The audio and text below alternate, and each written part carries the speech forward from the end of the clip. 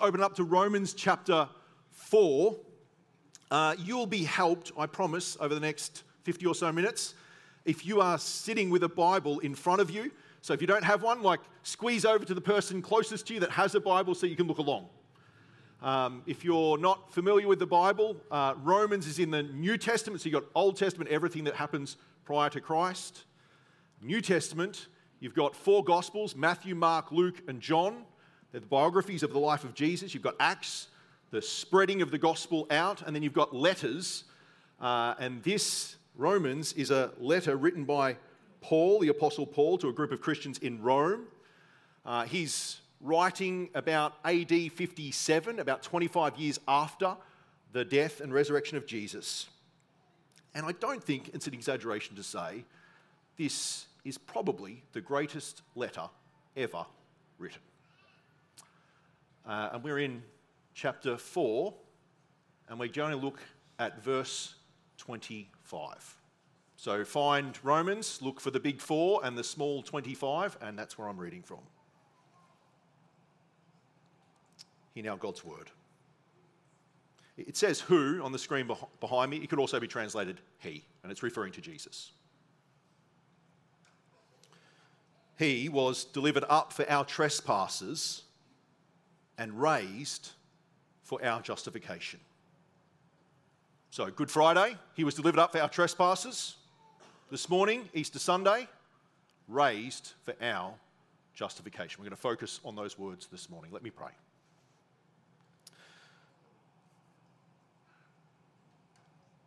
Father in heaven, we pray now as we come to your word that you would open our eyes and that you would show us wonderful, soul-stirring, eternity-defining truths. We ask in Jesus' name. Amen. Way back in the 17th century, there was a French philosopher by the name of Blaise Pascal. And he once said these words: "It is a monstrous thing to see one and the same heart, at once so sensitive to minor things, and yet so strangely insensitive to the greatest." You think, well, that's a lovely philosophical way to start a sermon on an Easter Sunday morning. What does he mean? Well, he's actually talking about death. And what he's saying is that even though every single one of us is going to die, what we all have is this natural tendency to disconnect from that reality. We distract ourselves with trivial, minor things. We become sensitive to them. And that then enables us to become strangely detached and insensitive to greater things, which for him was the problem of death. If you ask the average Aussie what Easter means to them, the answers won't be uniform, because let's face it, Easter means different things to different people. But for some, it's the chance to enjoy holidays and hot cross buns and a brief hiatus from the hectic pace of ordinary life at home. For others, it's about family and friends and even the footy. There's the beach and camping and barbecues and DIY jobs inspired by Bunnings. And of course, there's all those eggs left behind by a so-called bunny. It is a monstrous thing to see one and the same heart, at once so sensitive to minor things, and yet so strangely insensitive to the greatest. I don't want you to misunderstand me. I'm not saying that all those cultural things that we enjoy at Easter time are bad, and my goal here, you'll be pleased to know, is not to make you morbid.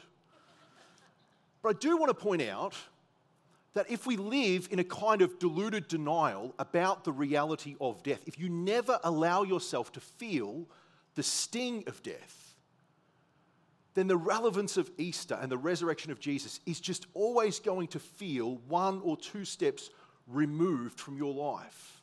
It's always going to feel somewhat irrelevant, somewhat unimportant, somewhat disconnected from your life. You'll go through today thinking that it's really just about chocolate eggs, and you'll miss that what's on offer is actually eternal life. One of the best books I've read in recent years is a book titled Remember Death by a guy called Matt McCullough.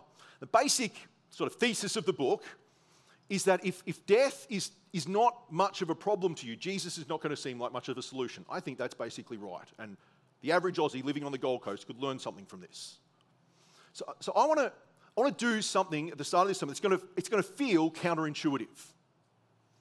I want to help you to see how wonderful the resurrection of Jesus is, how glorious the truth of Romans 4:25 is, by connecting them to realities that most of us have probably disconnected them from.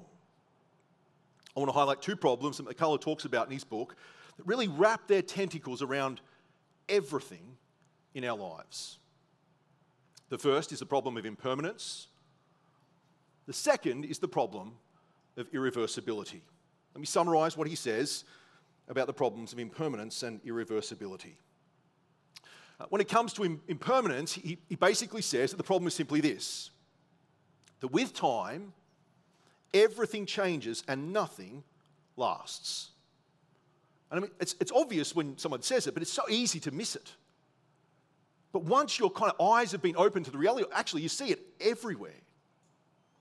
So every mouth-watering meal, every deep conversation, every epic movie, every great holiday, every satisfying job, even every Coomera Baptist Church pastoral prayer eventually ends.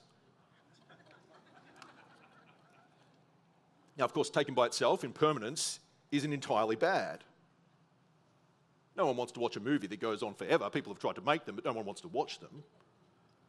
If you're a parent, even your most enthusiastic child this morning did not want the Easter egg hunt to go on forever. And even if you allow them to eat, despite their protests, if you allow them to eat all the chocolate they want, eventually they will get sick of it. They'll be full, and they might chuck.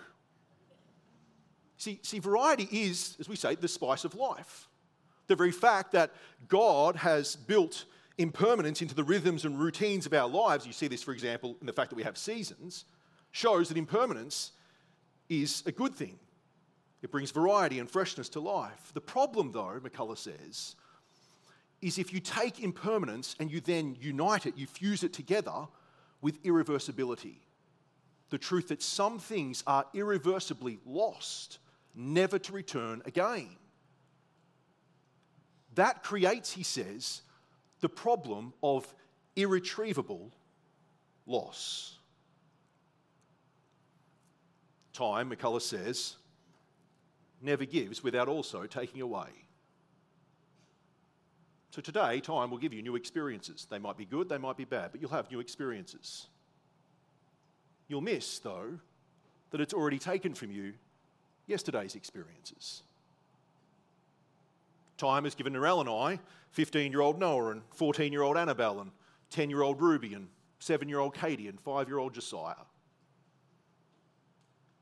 But all of my kids were once the size of Dempsey Dacres and Ezra Lean and Banksia Column and Benaiah Tasker. But time has taken them from us. Now, of course, we have memories and photos and film, not as much as my wife would like, but we do have them. But the truth is, they're gone, never to return again. You look a bit sad, let me assure you. It's not that Narelle and I wanted our children to be permanently preschools. I'm very grateful that they can wipe their own bottoms and get dressed in the morning and feed themselves. You see, as our kids get older, our relationship with them grows, our love for them deepens, and that's a good thing. The problem, though, is that we are living in a world where impermanence has been united to irreversibility. And that means that with enough time, one by one, we will be permanently, irreversibly lost to one another, never to return again. You see, our sin, our choosing to rebel against God, the author of life and love and all good things, separates us from Him. The wages of sin is death. And in a world with death, everything, I mean absolutely everything, gets stained by impermanence and irreversibility. And here's the thing, the younger you are, the more difficult it is for you to see this. So your perspective at 18 or 28 is going to be very different to your perspective if the Lord gives you this many years at 78 or 88. You see, when you're young, it's natural to think that life as you know it will continue. And if you do think of change, you'll tend to think of those changes simply as additions, not subtractions. So I'll finish school, I'll get a degree, a spouse, a house, children, additions, not subtractions. Only positive, not negative. So I want you to listen just very carefully to what McCullough says. It's long, but it's worth quoting at length. He says, "The younger you are, the harder it is to experience the true weight of this problem. When you're young, it's almost impossible to see that what your life feels like now won't last forever. It doesn't matter how many times you're told that time flies or how many times you're warned by someone older to enjoy what you have while it lasts. It's natural to feel like what you have will go on forever. If anything, the future promises more gain, not loss. You tend to view your life as a kind of savings account. With each passing year, you're adding new assets, watching the number continue to grow, you're expanding your mind through education, you're getting better at your job, you're developing new hobbies or skills, you're forming new and meaningful relationships or deepening the relationships you already have. Overall, it feels like you're stockpiling things you love about life. So you focus on what you don't have yet and doing what's necessary to get it, not the prospect of losing what you do have. But the truth is, life works like a savings account in reverse. Zoomed out to the span of an entire life cycle, you see that no one is actually stockpiling anything. You're spending down, not saving up. Everything you have, your healthy body, your sharp mind, your treasured possessions, your loving relationships, will one day be everything you lost." See, it doesn't feel like it now, sitting in this room on an Easter Sunday morning, but the truth is our lives are like cracked buckets with water just drip, drip, drip every day. And one day, give it enough time, every single person in this room will find everything in their bucket gone. So happy Easter. It's not comfortable to think about, and I think you realise why we are so attracted to minor things. But here's the thing. The resurrection of Jesus shows that death is not the end. That impermanence and irreversibility will not always be connected in such a way that brings the pain of irretrievable loss. It holds out the hope to all of us of a promise of a physical life after death in a real world. Redeemed, freed from sin and sickness and suffering and death. There is not another person in history who offers you what Jesus offers you in the gospel. I want you to look down at Romans 4:25. So if you've got your Bible there, look down at Romans 4:25 and notice how Paul ties the resurrection of Jesus to our justification. I'll explain what justification means in a moment. Just for now, notice that he says, Jesus was raised for our justification. And in the very next verses, so Romans 5, verses 1 and 2, he connects our justification with three aspects of our salvation. So look at Romans 5, verse 1. So three aspects of our salvation. One is the past, one relates to the present, the other relates to the future. Romans 5, verse 1, "Therefore, since we have been justified by faith, we have peace with God through our Lord Jesus Christ." What Paul's saying is that through our justification, our past debt has been paid. We now have peace with God. Verse 2, "Through him, we have also obtained access by faith into this grace in which we stand." Paul's speaking here about the present blessing of a justified person. They have access to God. You can actually know the God who made you and who loves you. You can have a relationship with him if you're justified. second half of verse 2, he goes on to say, we rejoice in the hope of the glory of God.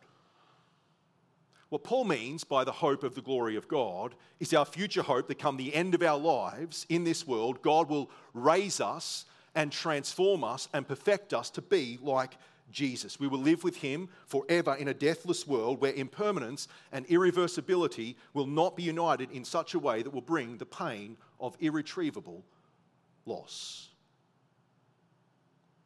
I want you to just put your thinking caps on for a minute, look at the verses closely, and follow Paul's logic. He ties the resurrection of Jesus to our justification. He ties our justification to three aspects of our salvation, one of which is our rejoicing in the hope of the glory of God. So, remove the resurrection of Jesus, you remove our justification. Remove our justification, and you remove our rejoicing in the hope of the glory of God. You will still have hot cross buns. You will still have Easter eggs. You will still have the beach and DIY jobs inspired by Bunnings and barbecues and families and friends. But you will also still have the problem of sin and death and impermanence and irreversible loss. So what I want to do this morning is I want us to look at those 6 words from Romans chapter 4 about the resurrection of Jesus and our justification. He was raised for our justification. If you're a note taker, I have 3 points. Number 1, what is justification and why is it important? Number 2, what does the resurrection of Jesus have to do with our justification? And number 3, how are we to respond if we're to enjoy justification and the hope of the glory of God this Easter? Make sense? Okay. When Paul says, so what is justification? When Paul says Jesus was raised for our justification, what does he mean by justification? I want to play with you a game of word association. So I'm going to say a word, and I want you to play along. I want you to think of a word in your mind. Maybe try and think of 3 or 4 words. So don't switch off, actually engage. Think of 3 or 4 words when I say a word, okay? So if I say, for example, the word golf, what other words come into your mind? Craig's smiling brightly. You'll probably think of associated words like club or course or ball or par or birdie or mini golf. If you hate golf, you'll think boring. If you love golf, you'll think I can't wait till tomorrow morning's Masters. If I say the word beach, what words come into your mind? You'll probably think of associated terms like water, waves, surfing, sand, sunscreen, lifeguards. And if you're anything like my wife, sharks. What about if I say the word justification? What words come into your mind? If you struggle to think of words, it might be because you don't really understand justification. Justification is actually a legal term. So just as club and course and ball and par and birdie belong to the sphere of golf, and just as water and waves and sand and sun and sunscreen belong to the sphere of the beach, justification belongs to the legal sphere of the courtroom. So, for example, in Romans chapter 8, verses 33 to 34, Paul writes, "Who shall bring any charge against God's elect? It is God who justifies. Who is to condemn?"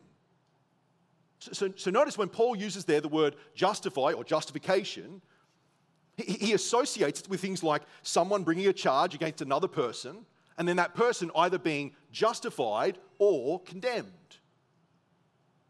In justification, God the judge enters the courtroom. He sits in the seat of judgment, so to speak, and he clears a person of guilt, and he declares them to be righteous. Again, if you have your Bible there, I want you to look back at Romans chapter 1, verse 18. So Romans chapter 1, verse 18. And cast your eyes from there all the way to Romans 3, verse 20. If you're on a phone, it's going to be hard. You're going to be flicking with your thumb profusely. But Romans 1, 18 to Romans 3, 20. What you have there is this large section where Paul is mounting a case to show that every single person has sinned and fallen short of the glory of God, and we will never be justified in God's sight by our own works. So when we stand before God the judge on the last day, we won't be found innocent. We will not be declared righteous because all of us have sinned and fall short of the glory of God. God will find us guilty because of our sin, and that will lead to eternal death that will be irreversible, and we will have nothing but time to contemplate irretrievable loss.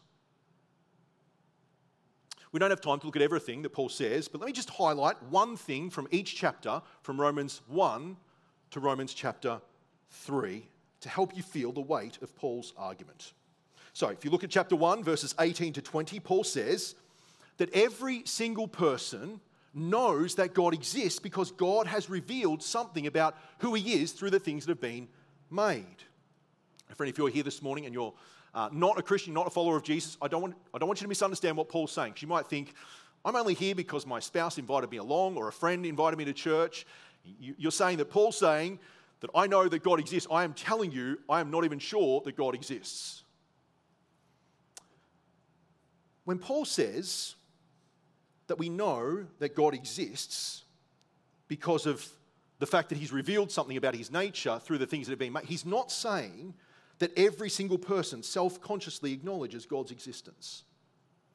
So, your uncertainty about God's existence, or even your certainty in his non-existence, isn't an indication that you're being insincere. That's not what Paul's saying. What it is an indication of, though, ironically, is the truthfulness of Romans 1.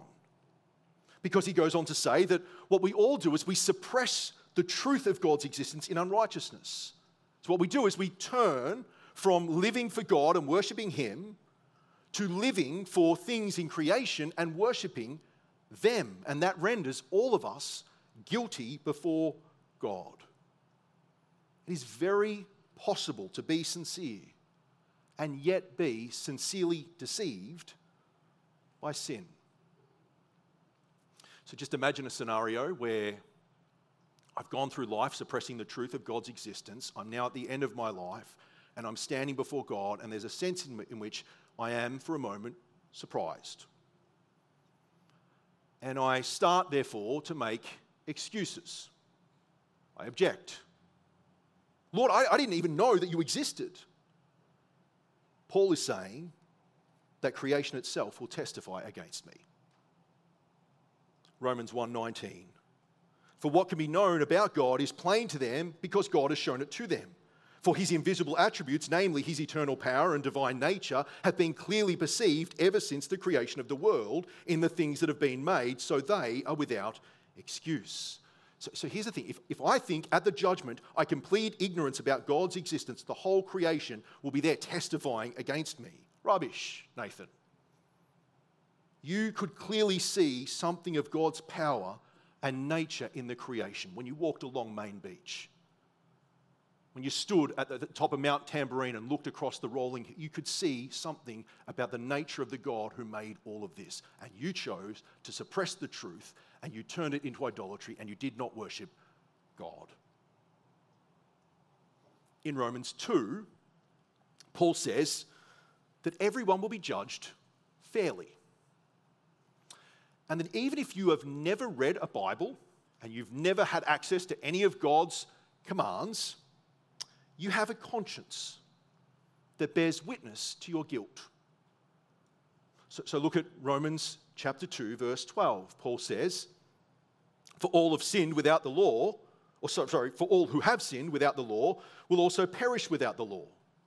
And all who have sinned under the law will be judged under the law.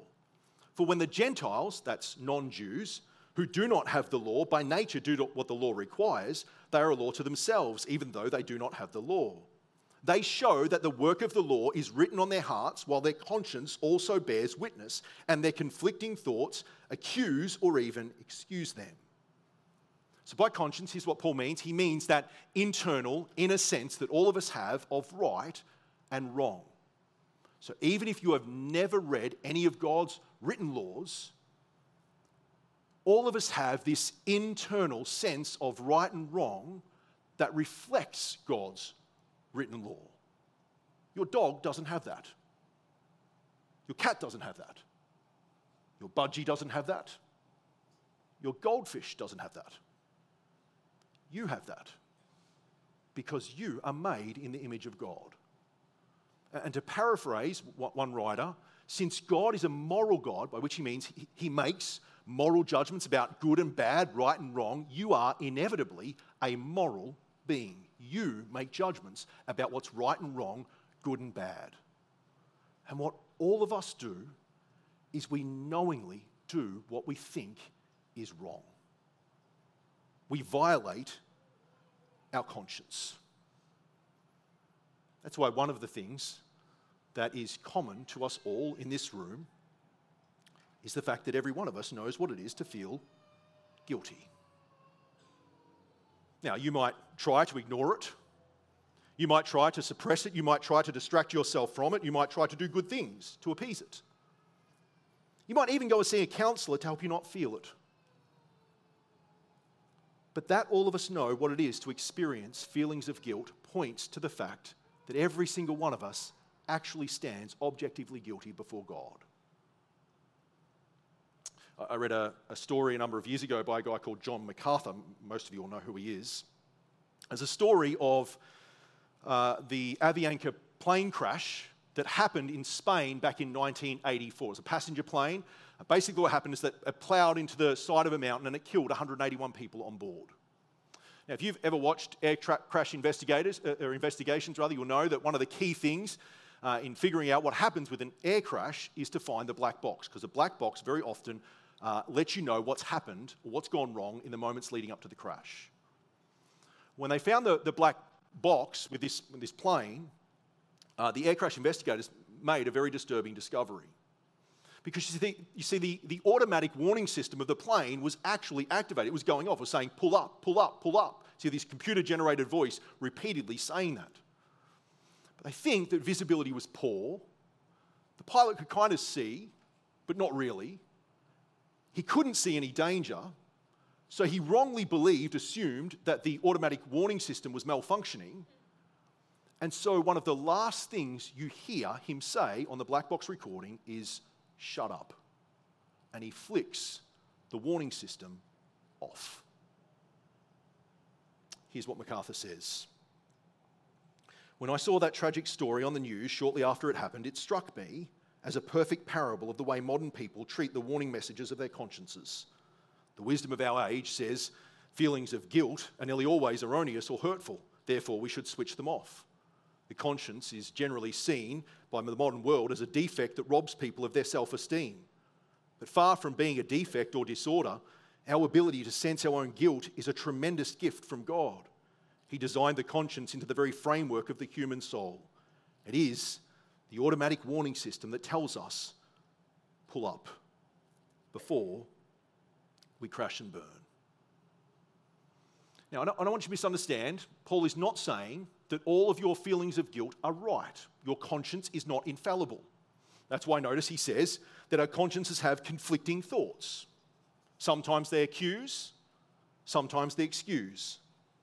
But the point is that every single one of us knows what it is to experience feelings of guilt, points to the fact that without Jesus, every single one of us stands objectively guilty before God, and we will not be justified in God's sight because we know that we have not lived the life that we ought to have lived. So it's not surprising if you go to chapter 3, that by the time you get to the end of this section, look at Romans 3 verse 20, Paul concludes by saying, "For by works of the law, no human being will be justified in God's sight, since through the law comes knowledge of sin." So in Romans 1, 18 to 3:20, you've got this compelling case that we've all sinned and fallen short of the glory of God, and we cannot be justified before God by our own good works. We are stuck in a world with sin and death and impermanence and irreversibility and irreversible loss, with no hope of ever getting out. If that seems dark, it's deliberately so. But Paul, notice, brackets.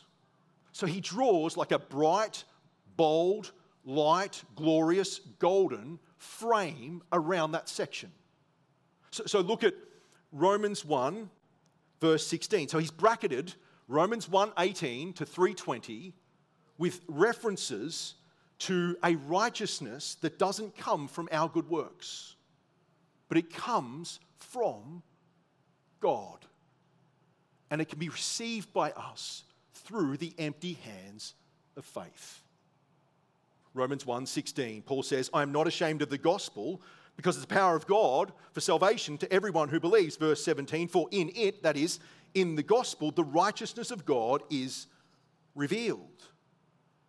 So the gospel reveals to us a righteousness that comes from God and is available to us to be received by faith. If you look at the other side of the section, so Romans 3:21, you'll see the other golden bracket.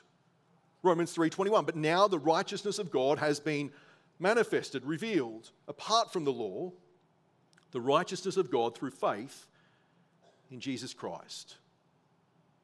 So yes, all of us have sinned and fallen short of the glory of God, and without Jesus we stand condemned before God the judge. But here is what God does for us in the gospel.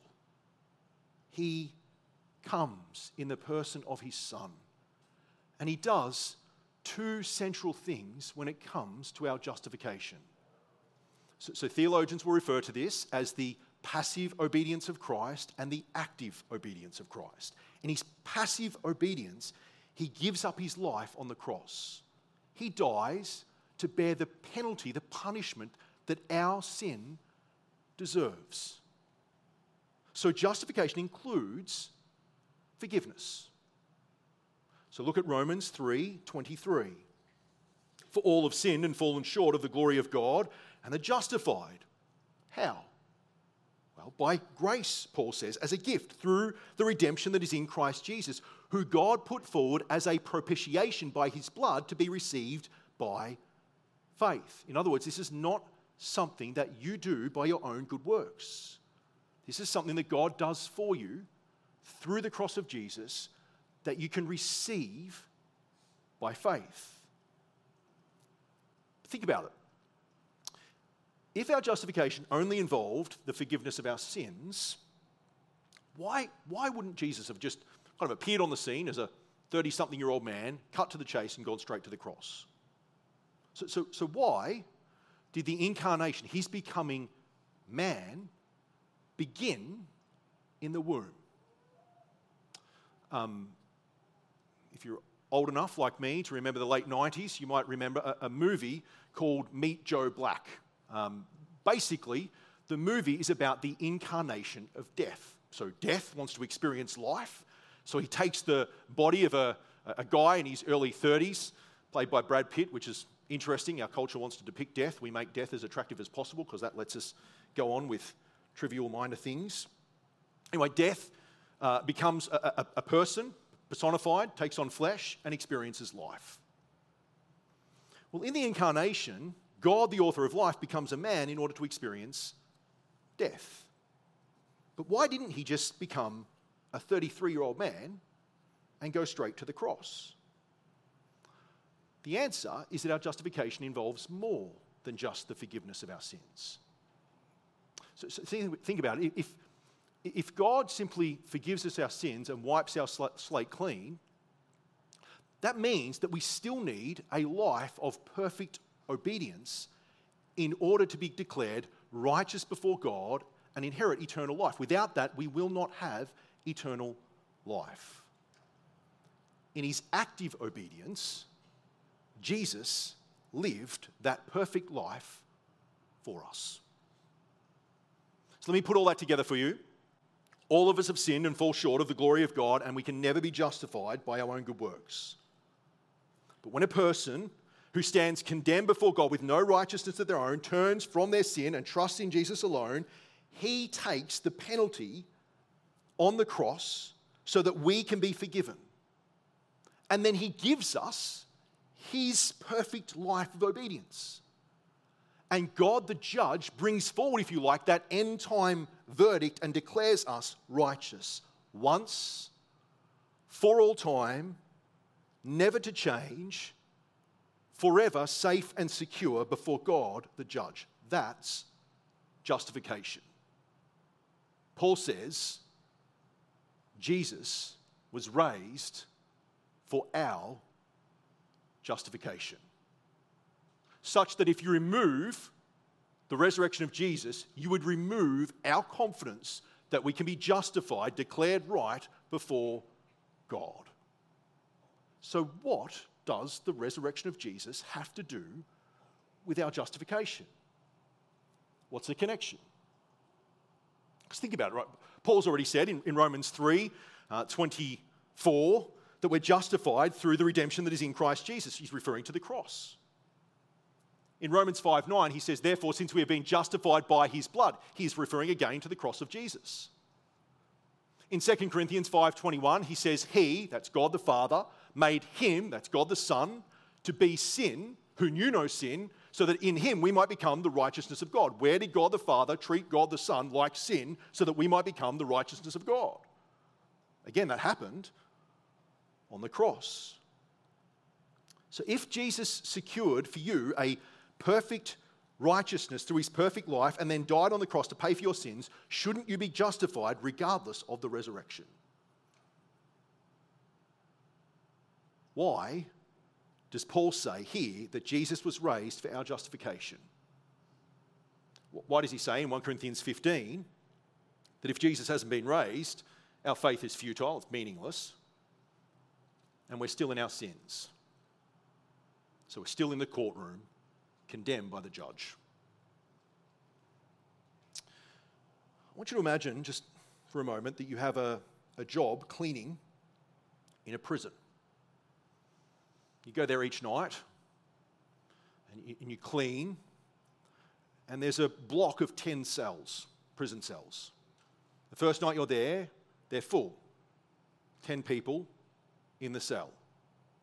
You go back the next night, the same 10 people are there. A week later, the same 10 people are there.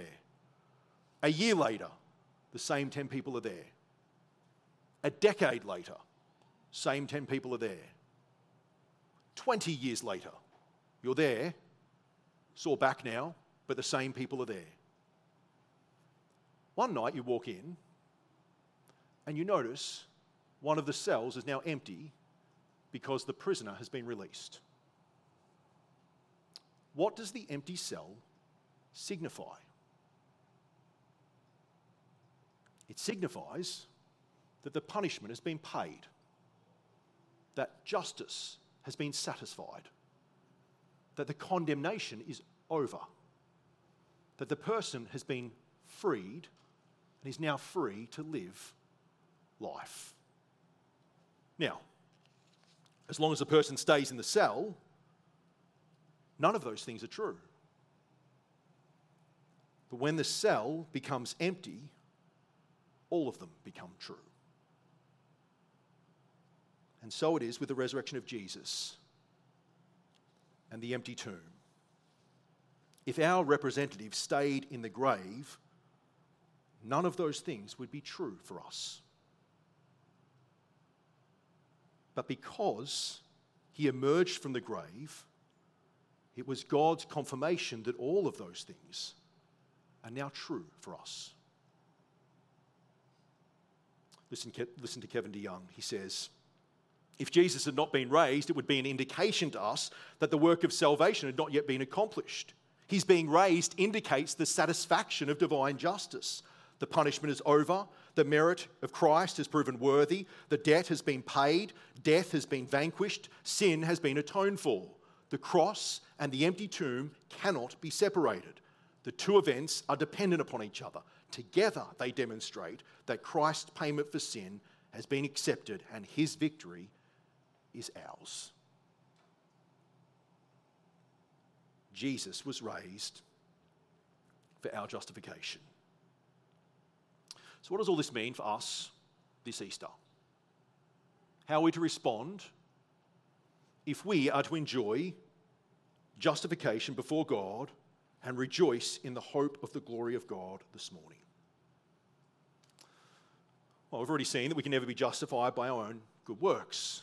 The only way for us to be justified is by faith in God and his promises to us in the gospel. And that's really Paul's whole point in Romans chapter 4. So if you look at Romans chapter 4, you'll see that Paul talks a lot about Abraham, the father of the Jews. Because you see, Abraham demonstrates, he illustrates that God's people have always, in fact, been justified by faith. They've never been justified by their own good works. So if you're here on Good Friday, you'll know some of this from Darren's sermon. But if not, maybe you know the story of Abraham, maybe not. Let me kind of give you a quick summary.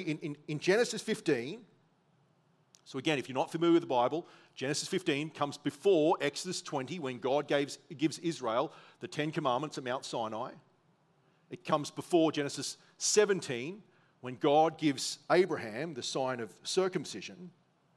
In Genesis 15, God promised Abraham an heir, a son, and descendants as numerous as the stars in the sky. Now, humanly speaking, it was impossible. So think of our problem: sin, death, impermanence, irreversibility, irretrievable, impossible. Abraham was old. Sarah was barren. But Abraham had God's word of promise. And he began to think, reason. Some people think that faith starts because thinking stops. That's not true. Abraham reasoned, he thought. Romans 4:17, he thinks, this God who made these promises to me created everything. He brings into existence things that don't exist and brings life when things seem dead. It's not too hard for this God to give me a son. And so, in hope, he believed. When humanly speaking, there was no hope. He took God at his word and believed God's promises, which started to shape the entire course of his life, and God counted Abraham's faith as righteousness. And he declared Abraham justified. Look at Romans 4 verse 1. What then shall we say was gained by Abraham, our forefather, according to the flesh, according to his own works? For if Abraham was justified by works, verse 2, he has something to boast about, but not before God. Verse 3, for what does the scripture say? Now quoting Genesis 15:6, Abraham believed God and it was counted to him as righteousness. Application to us as Christians, look at the end of the chapter, Romans 4:23. But the words, it was counted to him, were not written for his sake alone, but for ours also. So God's words to Abraham are words to us. If we believe God, if we believe that God raised Jesus our Lord from the dead, who was delivered up for our trespasses and raised for our justification, God will declare us righteous. Verse 24, it, that is our faith, will be counted to us who believe in him who raised from the dead Jesus our Lord. Here's what one commentator says. Abraham's faith was in the promise of a descendant. Our faith is in what God says one of his descendants has achieved. Jesus was delivered up for our trespasses and raised for our justification. I want to finish by trying to do two things. So I'm very aware that some here this morning just don't believe that Jesus actually rose from the dead. I mean, after all, you know how death works. 100% of the people that you know who have died have stayed dead. So belief in a resurrection just doesn't seem realistic. Maybe you think it's a myth, started at a time when people tended to be more gullible, believe odd superstitious things like that. Others of us may believe, but if we're being honest, we have deep reservations. I want to help those of us who are rejecting the resurrection of Jesus to start opening up to the possibility that you can be justified before God this Easter and enjoy and rejoice in the hope of glory because Jesus was raised from the dead. And for the rest of us, especially those who are battling doubt, reservations, I want to help you to think a bit like Abraham, so that your faith in God's word might be strengthened and any reservations you have might be turned to rejoicing. See, Tim Keller says that every skeptical doubt contains at least some elements of belief. Here's what he means. You can't doubt belief in one thing without simultaneously believing something else in its place. That's inevitable. So, for example, if you say, I don't believe that Jesus rose from the dead, or I have reservations that he rose from the dead, there are other beliefs that you are not doubting but are embracing at that moment about the resurrection. Have you thought about what they are? See, Christianity is different than every other religion in that it stakes its whole credibility on particular events that happened in history. So pretty much all historians agree, whether they're believers or not, in at least this much. That there was a man in the first century named Jesus of Nazareth who really did die. That he was buried, that his tomb was found empty, and a wide range of people claimed to have seen him physically alive in the days after his death. So if you doubt that the resurrection of Jesus is the best explanation for the empty tomb and the resurrection appearances, I wonder, what are your beliefs about the empty tomb and the resurrection appearances that you're choosing to embrace and believe instead and not doubt? Maybe you think that it's unlikely that Jesus rose from the dead because people back in the first century they just tended to be more gullible, believe things like that. Here's why that's not true. Let me show you what I mean. MJ read the account of Jesus' resurrection from Luke 24. Did you notice that when the women first told the apostles that Jesus had been raised, Luke wrote these words, Luke 24:11. These words seemed to them an idle tale. Now, Luke is a medical doctor, and the word that he uses that's translated idle tale is actually a medical term used to describe a kind of delirium. Now, the main place where I've seen people with delirium is on public transport. That's not an insult to you if you are a public transport person. It's just true of my experience. Back when I lived in Melbourne for 5 years, I worked in the city, and nearly every day I caught the train to work. And I would often see people, typically they were guys, who would sit there and they would speak to themselves, or they would speak to others like they were downright out of their mind. Now, I don't want you to misunderstand the illustration. The point I'm trying to make is not that the women who reported the empty tomb were acting like the last delirious person you saw on public transport. The point is that what you felt and thought about the nonsense that came out of their mouth was like what the apostles first felt and thought when the women told them that the tomb was empty and Jesus was raised. Now, there's more that we could say about just the historical truth of whether people were more gullible back then and believed in resurrections. You can talk to me afterwards about it if you like. But for now, let's just say that wasn't true. That seems very much the case from Luke 24. They did not believe. They acted, I think, how I would act if someone told me that my father, who died 8 years ago, they just seen him alive. I'd think, you are nuts. Okay, so maybe it's not gullibility, maybe it was guile. Maybe a small group of Jesus' first disciples made the whole resurrection thing up. They stole the body and then pretended like the whole thing was true. Here's the thing. The Jewish expectation at the time was that a Messiah would come and he would kick out the Romans and he would reign and rule as God's king over all the earth. So why would a group of Jewish people make up a story about a resurrection so that they could follow a Messiah who they knew was dead? It would make no sense to a Jewish person in the first century.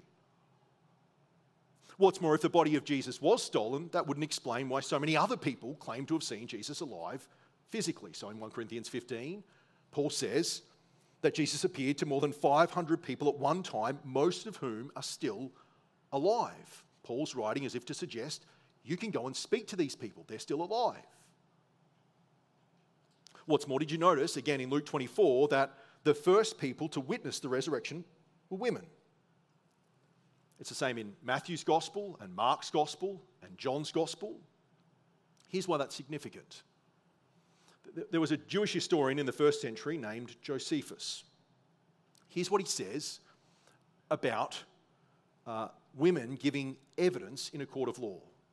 He says, "From women, let no evidence be accepted because of the levity and temerity of their sex." So they're too silly to be trusted with anything serious. Now that's understandably offensive to us. I'm not saying that to offend anybody, but just to show that that's actually indicative of what people thought of women in the first century. They were seen as second-class citizens. They had very little social standing, and their testimony was absolutely worthless. And yet all four Gospels have women as the first eyewitnesses. I read an article a while ago by a guy called Ben Smart. And he said in the article, just imagine for a moment, put yourself in the shoes of one of the gospel writers. Doesn't matter which one, Matthew, Mark, Luke, or John. So you get together with the other three. You think, let's make up a story about a resurrection. Jesus rose from the dead. I don't know why you do that, but let's just say that's what they did. Obviously, you're going to think that's a hard sell. How are we going to get people to believe that this is credible? I know. Let's make what we say seem reliable by choosing witnesses that most people think are unreliable. You see, if they were making the whole thing up, the last thing they do is have women as the first eyewitnesses. So why, in all four Gospels, are they? What better explanation is there than the most straightforward one, which is that they weren't making it up. They actually cared about the truth and just reported what happened. And then you've got the problem of why they'd lie in the first place. Think about why you lie. Typically, we lie to make ourselves look good or to protect ourselves.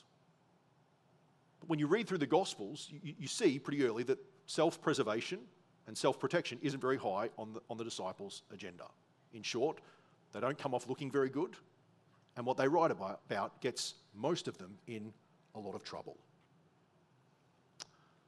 I used to have a friend who worked, I still have friends, but this is an old friend. He worked on the Piranha Task Force in Melbourne. If you know anything about Melbourne and the gangland killings, that was a task force assigned to those cases. The Moran brothers and Andrew Venyman and Carl Williams and Mick Gatto and all those unsavoury characters. Anyway, we were travelling together in the early 2000s, and we were talking, and he said to me that the hardest thing about getting away with murder, I wasn't asking questions, it wasn't like I was planning to do anyone harm. He said the hardest thing about getting away with murder is keeping all the lies. You see, people nearly always slip up. They let their guard down, they say something they shouldn't, they confide in the wrong person. It might be the next day, the next week, it could be a decade later. But people nearly always slip up. You might have heard of Charles Colson. He was an attorney and a political advisor who gave special counsel to President Nixon in the years leading up to the Watergate scandal. He later became a Christian. And reflecting upon the resurrection of Jesus and the Watergate scandal, he wrote this: "I know that the resurrection is a fact, and Watergate proved it to me. How? Because 12 men testified that they'd seen Jesus raised from the dead, then they proclaimed that truth for 40 years, never once denying it. Everyone was beaten, tortured, stoned, and put in prison. They would not have endured that if it weren't true. Watergate embroiled 12 of the most powerful men in the world, and they couldn't keep alive for 3 weeks. You're telling me that 12 apostles could keep alive for 40 years? Absolutely impossible. Of course, there are other reasons why a person might reject the resurrection of Jesus. Some reject it because they've so convinced themselves that we live in a closed universe governed only by materialistic laws. No God, no one to intervene. And so if that's the universe that we're in, of course a dead person can't rise from the dead. All of us have a worldview, a perspective on the nature of life and our lives in it, and that can make us either more open or closed to the possibility of a resurrection. Friend, I think if you have a worldview that can't make sense of what Paul says in the opening chapters of Romans about our state, our condition, and the evidence that Jesus really did rise from the dead, then maybe it's not the Bible or the evidence that's the problem, but your worldview. See, none of the disciples were materialistic atheists, but none of them had any place in their worldview that a Messiah would come, he would die on a cross, and then rise from the dead in the middle of history. None of them did. And yet it was, in the end, the resurrection of Jesus that led them to better understand God's word and change their worldview. Others reject it for more explicitly moral reasons. See, if Jesus really was delivered up for our trespasses and raised for our justification, some things naturally flow from that, things that I might not personally like. So if Jesus died for my sins and he rose to make me right with God, that means that I'm a sinner. That means that my good works aren't good enough. I'm not naturally right before God. That means that there's something basically wrong with me. And for some people, that poses too big a problem to their pride. It's too hard a pill to swallow. And so they keep suppressing the truth, and they go on telling themselves that everything's going to be okay. But Psalm 36 says that with the wicked there is no fear of God before their eyes, and they flatter themselves that their iniquity will not be found out. But it will be. And when that day happens, they will stand before the resurrected Jesus, and both creation and their own consciences will testify against them. For others, their reservations might be more a result of deep disappointment. It might be cancer, or chronic fatigue, or childlessness, or the collapse of your career, or conflict with close friends. Life in this world can leave us at times so disappointed that we wonder if a better world will ever come. Friend, if that's you, remember that Abraham faced decades of disappointment before he received his promised son. And the purpose of the death and resurrection of Jesus wasn't to give us now the life of our dreams. It was to make us right with God and to give us a world beyond our wildest dreams. So by all means, eat hot cross buns and chocolate Easter eggs. Go to the beach, watch the footy, enjoy barbecues with family and friends, your DIY jobs inspired by Bunnings. But loved ones, do not become so sensitive to minor things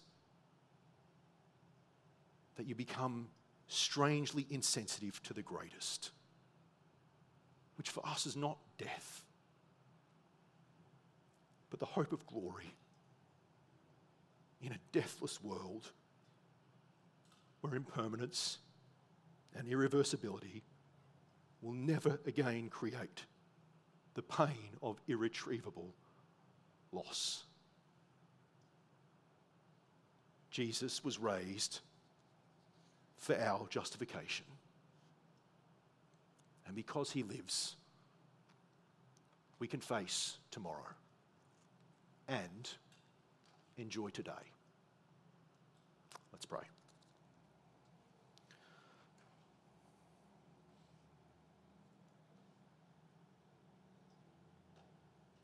Father in heaven, we pray that you would